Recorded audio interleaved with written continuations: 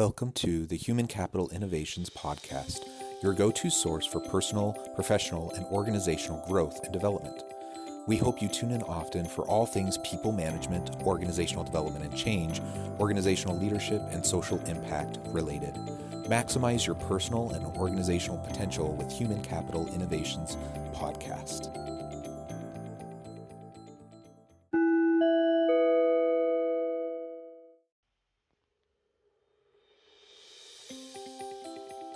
Welcome to the Human Capital Innovations Podcast. In this HCI podcast episode, I talk with Wayne Mullins about leadership and the connection with company culture.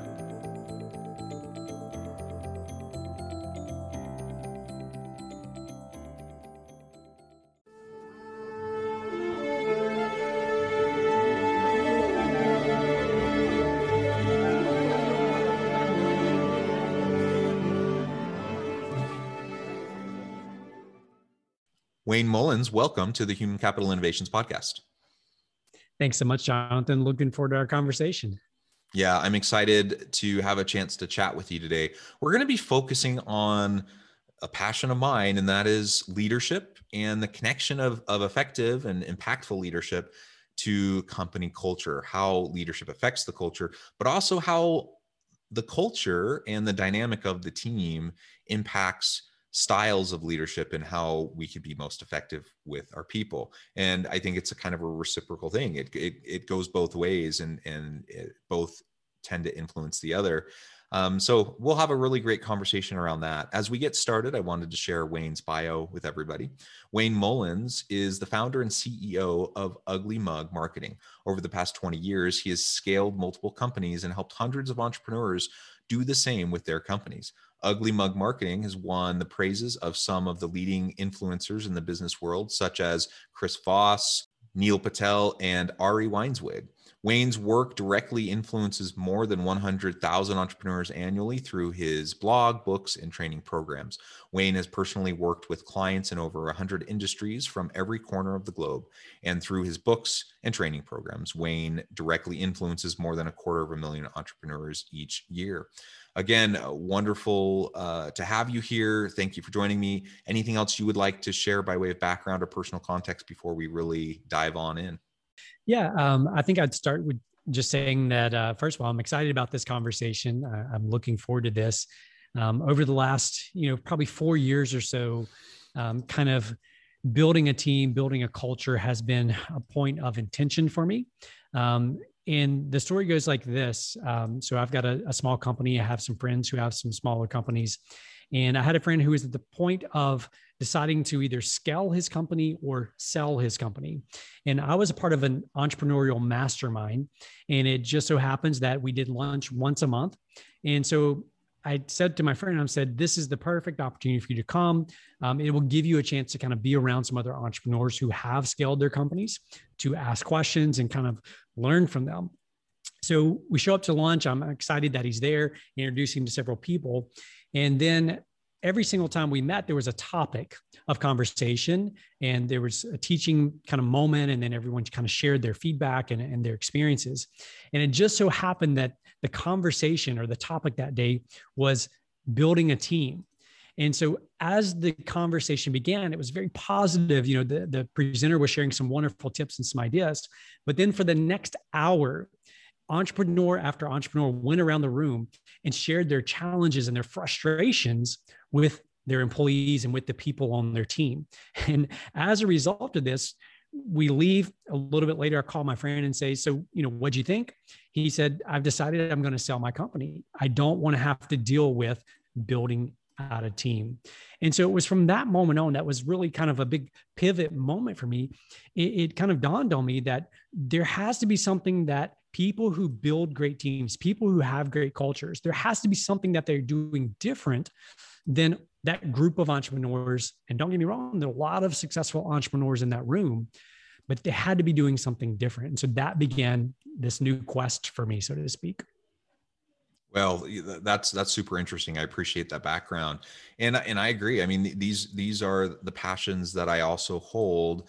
I think it's just so important for us to always be thinking about effective leadership, to be thinking about our organizations, our cultures, how we interact with our people. And sometimes we do that well, and other times we undermine ourselves, usually inadvertently, that, we end up hurting our own chances of having a dynamic team that's producing and innovating and doing really great things. Well, as we launch on into the conversation, I thought first you could share with listeners really your approach to leadership. Maybe 3 words that you would use to describe your leadership, your general approach, and why.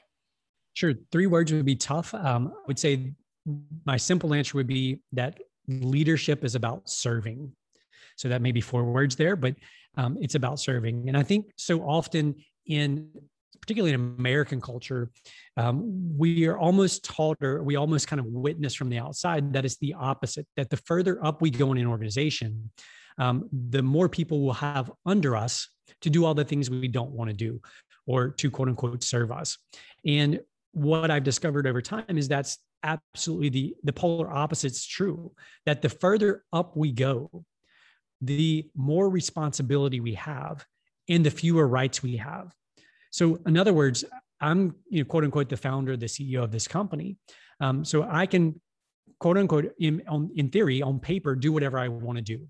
But if I want to build a culture, a highly accountable, self-accountable culture, I can't do that, right? I have to be intentional about building this culture.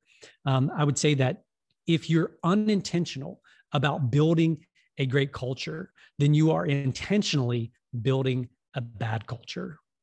I think that's interesting. And it's a good reminder that culture will emerge when you have 2 or more people together, right? When you have people interacting, there will be a culture. And the question isn't whether or not there will be a culture. It is, what kind of a culture do you want to have? And will you allow for just anything to emerge that may be unhealthy, that may be unproductive, or are you going to be really proactive and strategic in shaping and honing and maintaining and perpetuating a really psychologically safe, empowering, healthy culture that ultimately is going to help everyone thrive? Completely agree, Jonathan. What's interesting, if you look back at the root word, the Latin word for culture, it actually shares the same as cultivate, right? So it comes from the same root Latin word. And we think about cultivating the soil, what a farmer would do to cultivate the soil. It involves work. It involves being intentional. It involves breaking up what may be clay and other rough soil and kneading it and making it soft, supple soil so that it can take a seed, so that the seed can then grow and flourish. And I think when we think about our culture and we think about our teams and the people that we lead, I think that we often pass culture over as kind of this ethereal, the super soft thing that one day we'll get to culture, right? One day when we have all the money that Google has, or when we have all the money that, name the famous startup who's got the cool napping pods and all these other things, we'll get to culture then. But the reality is all of those things that we often associate with culture, so our great culture, so the kitchen, the fully stocked kitchen, the napping pods, whatever all these things are, those things are actually not necessarily part of the culture. They're often a byproduct of what is intended when they're creating the culture. And I think we can confuse those things. And when we do that, we do ourselves, we do our teams a disservice. Yeah, I think that's wonderful. I love the connection back to the Latin root. I think that's awesome. A great reminder, I think, for all of us as we consider the role of culture and how it connects with our own leadership styles, our own leadership approaches. Maybe you can speak now specifically to some of the things you're doing within your organization to create that kind of a dynamic culture through your leadership style, your approach, and your interactions with your people. Yeah, the first thing I'd say, Jonathan, is that all great leadership starts with the person in the mirror. The person that looks back at us in the mirror every single morning is always going to be the most difficult person we have to lead. But that is where leadership begins. We must first learn to lead ourselves, because if we want to have integrity in our leadership, if we want to have confidence in our leadership, we need to be able to learn to lead that person in the mirror. The second part of that, I think, that when we think about leadership, there's a few just kind of very tactical things or very practical things that help build a great positive culture. And one of those would be the difference between building trust and suspicion. Now, when I say that, most people are like, yeah, that's obvious. We can build trust or we can build suspicion. But what's not obvious is that we have to have these conversations, because just because people by default understand something, they don't necessarily translate that into their daily life. So let me give you a perfect example. When someone becomes a member of your team, there needs to be a conversation around building trust and suspicion. So every time you give your word or I give my word, there's a gap there. And in that gap is the ability to either build trust or suspicion. So Jonathan, if I come in every day to work, and let's say that one of our rules is we show up on time and we're prepared to work, and I'm supposed to be here at 8:00. Well, I roll in at 8:05, 8:10, 8:20, whatever time I want to. I've now created some suspicion, right? So our expectations say we show up on time and ready to work, but yet Wayne's actions aren't living up to that expectation. So I've created suspicion amongst my team that I don't hold those expectations to be that important because I'm violating them myself. And I think often as leaders, if we're not careful, we give ourselves a pass. We give ourselves a pass. We give ourselves the easy route because, and we're all susceptible to this, we judge ourselves based on our intentions, but others judge us based on our actions. I'll say that again because it's so important. We judge ourselves based on our intentions, but others always judge us based on our actions. So I may have great intentions of showing up on time, but a kid may have gotten sick, or there may have been an accident on the interstate on my way here, right? My intentions were to be here on time. I'm judging myself based on that intention. But when I walk into the office and everyone else is already working and it's 8:05, right? I've communicated something completely different. And so, for me, leadership and building a culture begins with us. It begins, again, with that person that we look at in the mirror every day.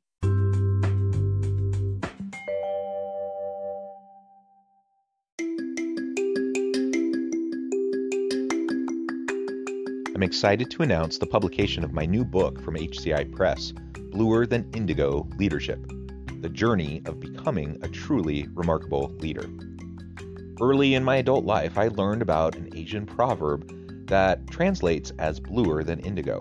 If you think about the color indigo, it is a brilliant, deep, and vibrant blue, what some would call the bluest of blues. To have something that is bluer than indigo is rare and truly remarkable. Contrary to popular myth, there is no one-size-fits-all or cookie-cutter approach to effective leadership. There's no silver bullet, no secret sauce, no go-to model that will solve all of our problems. The truth is, great leaders have all had their unique strengths and flaws, and have all had to discover and then pave their own distinctive path in their life's journey to fulfill their leadership potential. Bluer Than Indigo Leadership will help you discover your own path and explore those ordinary, everyday actions that will help you respond to an uncertain future and produce extraordinary results for individuals, teams, and organizations.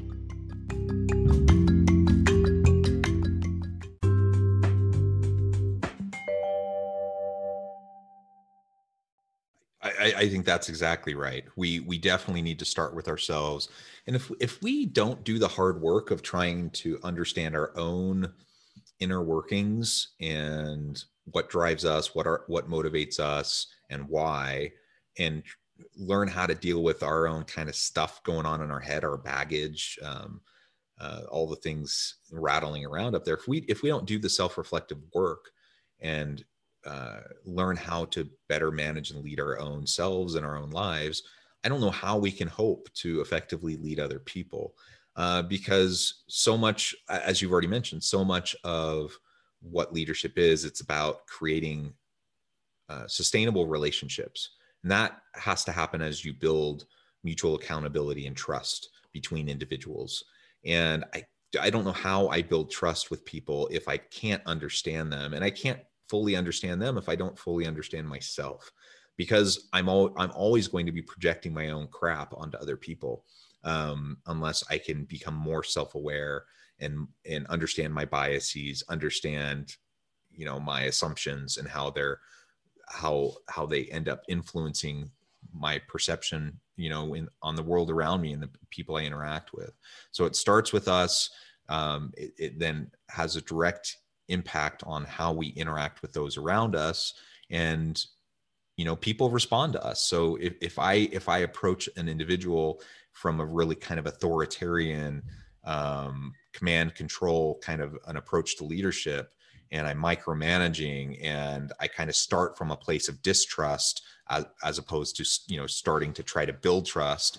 If I'm that way with my people, they're going to respond in a kind of a corollary kind of a way. And it's usually not going to be something that's going to disrupt, the style that I'm taking. That doesn't mean they're not capable of being in an adult environment where, I have expectations for them, and then they achieve those they live up to those expectations, and we develop trust over time.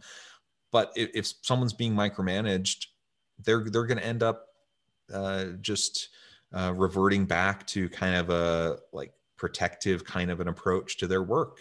And ultimately it's going to reinforce my idea that maybe they're not someone that takes initiative, or they're not someone who's willing to put themselves out there more. And it just becomes a self-fulfilling prophecy. So it has to start with us first. And then that can lead to better long-term sustainable relationships with our people.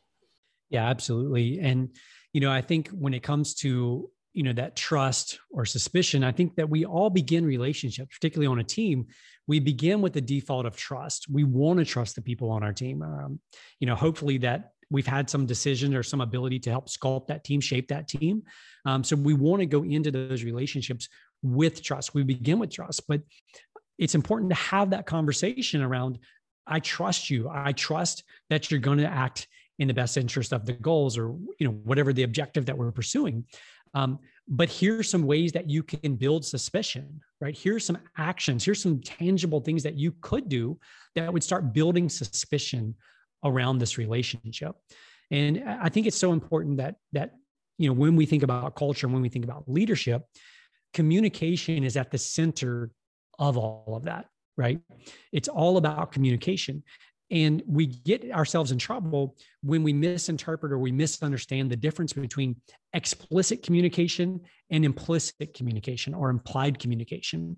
All too often as leaders, I know I'm certainly guilty of this, we believe that we've explicitly explained something. In other words, this is what we're after. Here's the way we're going to pursue this thing, or here's the outcome that we're after. And come to find out a little bit later, we've really only implicitly explained all of the pieces and components are necessary. So one of the things that I often say is that if you find yourself frustrated, if you find yourself having to micromanage, chances are very good that you didn't explicitly communicate what was required. I think by and large, most people, the vast majority of people, want to show up every day and they want to do a good job. And so if something is not happening there, right, so they're not meeting those expectations, the first step is, again, like we've already talked about, to begin with us and say, okay, when furious, so I'm furious about the fact that things have gone off the tracks here, the results are not where we wanted them to be. When furious, get curious.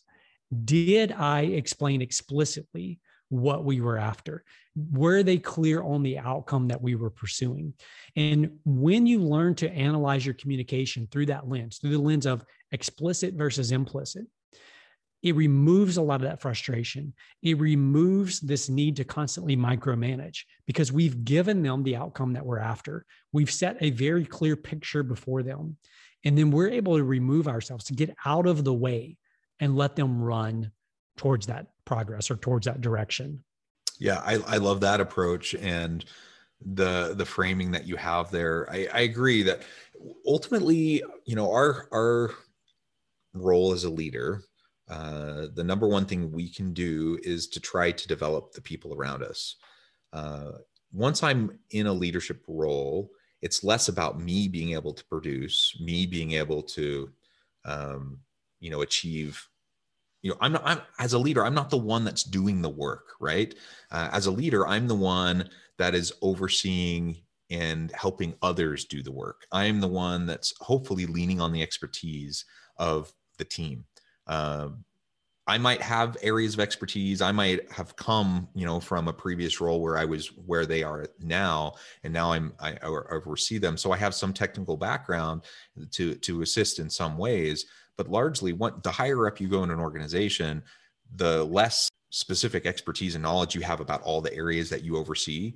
And so you have to lean on your people. You have to lean on what they bring to the table, and then you develop them. You empower them. You help them run with their projects, run with what they're doing. And ultimately, they're the ones that are going to produce. They're the ones that are going to make you look good or make you not look good. And that largely is going to be determined on how you interact with them and how you build, relationships of trust and mutual expectations and accountability culture and psychological safety and all of those different elements. Ultimately, that's going to drive what's going to happen with your team.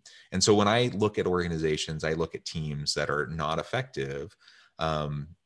Sometimes there is, an individual on the team that's problematic. And so the leader has to go through the work of performance management and discipline. And sometimes you got to get rid of someone or, reconfigure the team. That does happen. But most of the dysfunction that we see in teams, I would say, is not the quote unquote fault of individual team members. It's the fault of the leader, because that's their job. Me as a leader, my job is to help people work together well. And you're going to have people with different backgrounds, different personalities, different worldviews. My job is to help bridge the gaps that might exist between those individuals, to help them learn how to communicate with each other, to understand each other, to trust each other, to work well together. And then they can accomplish some really great things. Yeah, I love all that. And it goes back to kind of creating that soul, right? Cultivating the soul so that it becomes, it's fertile ground for a great culture. It's fertile ground for people to sprout, for people to grow, for people to become leaders themselves. And one of the things that I love to talk about and think about as it relates to leadership is this.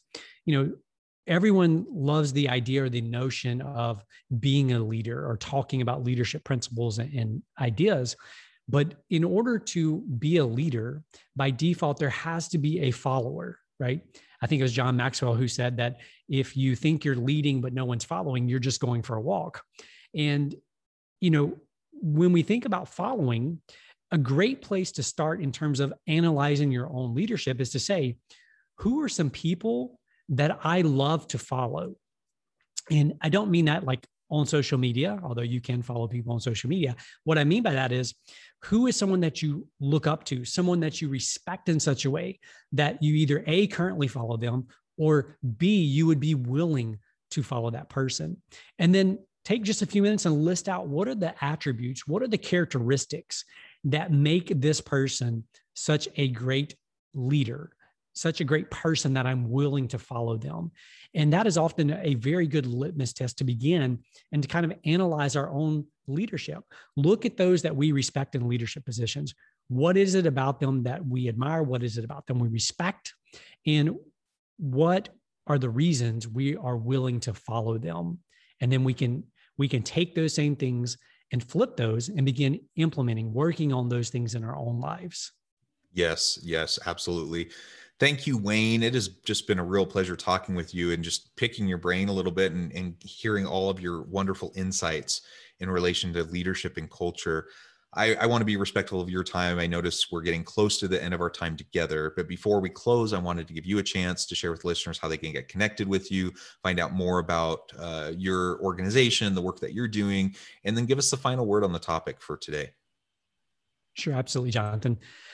So the easiest place for people to find me is just on our website. It's just uglymugmarketing.com. All of our social channels, my email address, phone numbers, all that they can find right there on the website. And as it comes to leadership, kind of a parting thought on leadership and culture would just simply be this, that, it's the little things that over time make the big difference. And to put it more succinctly, it's this: consistency creates miracles. Consistency creates miracles.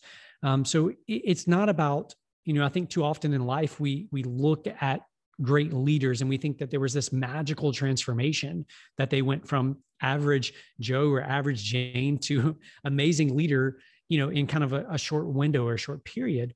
And the reality is, if we step back and really look and we hear their stories, what we'll discover is they took very consistent actions day in and day out to hone and to build their leadership skills. And the same is true with culture. It's not like some magic wand you can wave and all of a sudden you've got a great culture. It's in the consistency. It's the consistency that creates the miracles. I love it. The consistency that creates the miracles. Absolutely. If you're going to develop trust, you got to be consistent. People have to know that they can count on you, that your word means something, that you're going to walk the walk, not just talk the talk. I think at its very most fundamental, foundational level, leadership, as you have followers, as you mentioned, leadership is about relationships, and relationships are about trust. And if we want a dynamic culture, we ultimately need to genuinely care about our people, develop those relationships, develop them, and create trusting, mutually accountable relationships with them in the workplace. Well, Wayne, it has been a real pleasure talking with you. I encourage listeners to reach out, get connected with Wayne, find out more about what he and his company can do for you. And as always, I hope everyone can stay healthy and safe, that you can find meaning and purpose at work each and every day. And I hope you all have a great week.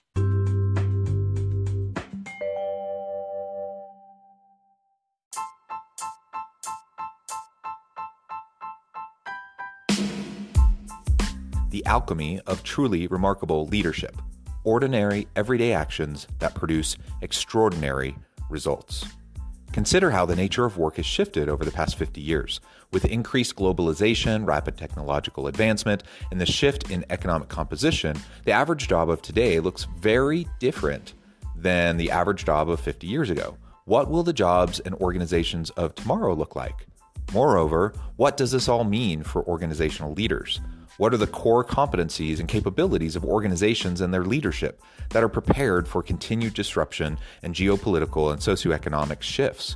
Regardless of what the future holds, increasingly, leaders need to be socially minded, data-driven, decisive, champions of talent, and disruptors of the traditional notions of leadership, teams, organizations, and work. The alchemy of truly remarkable leadership will help you to explore your own leadership competencies and capabilities and consider ways to apply and implement them into your workplace and personal life.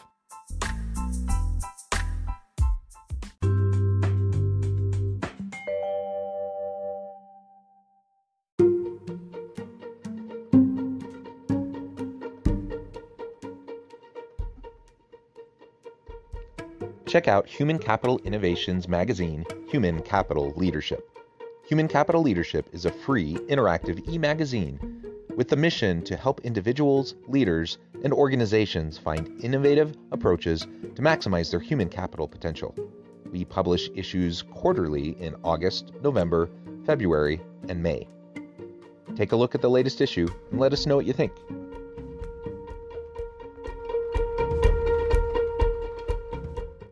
Thanks again for joining us for this episode of the Human Capital Innovations Podcast. I hope you stay healthy and safe and that you have a great week.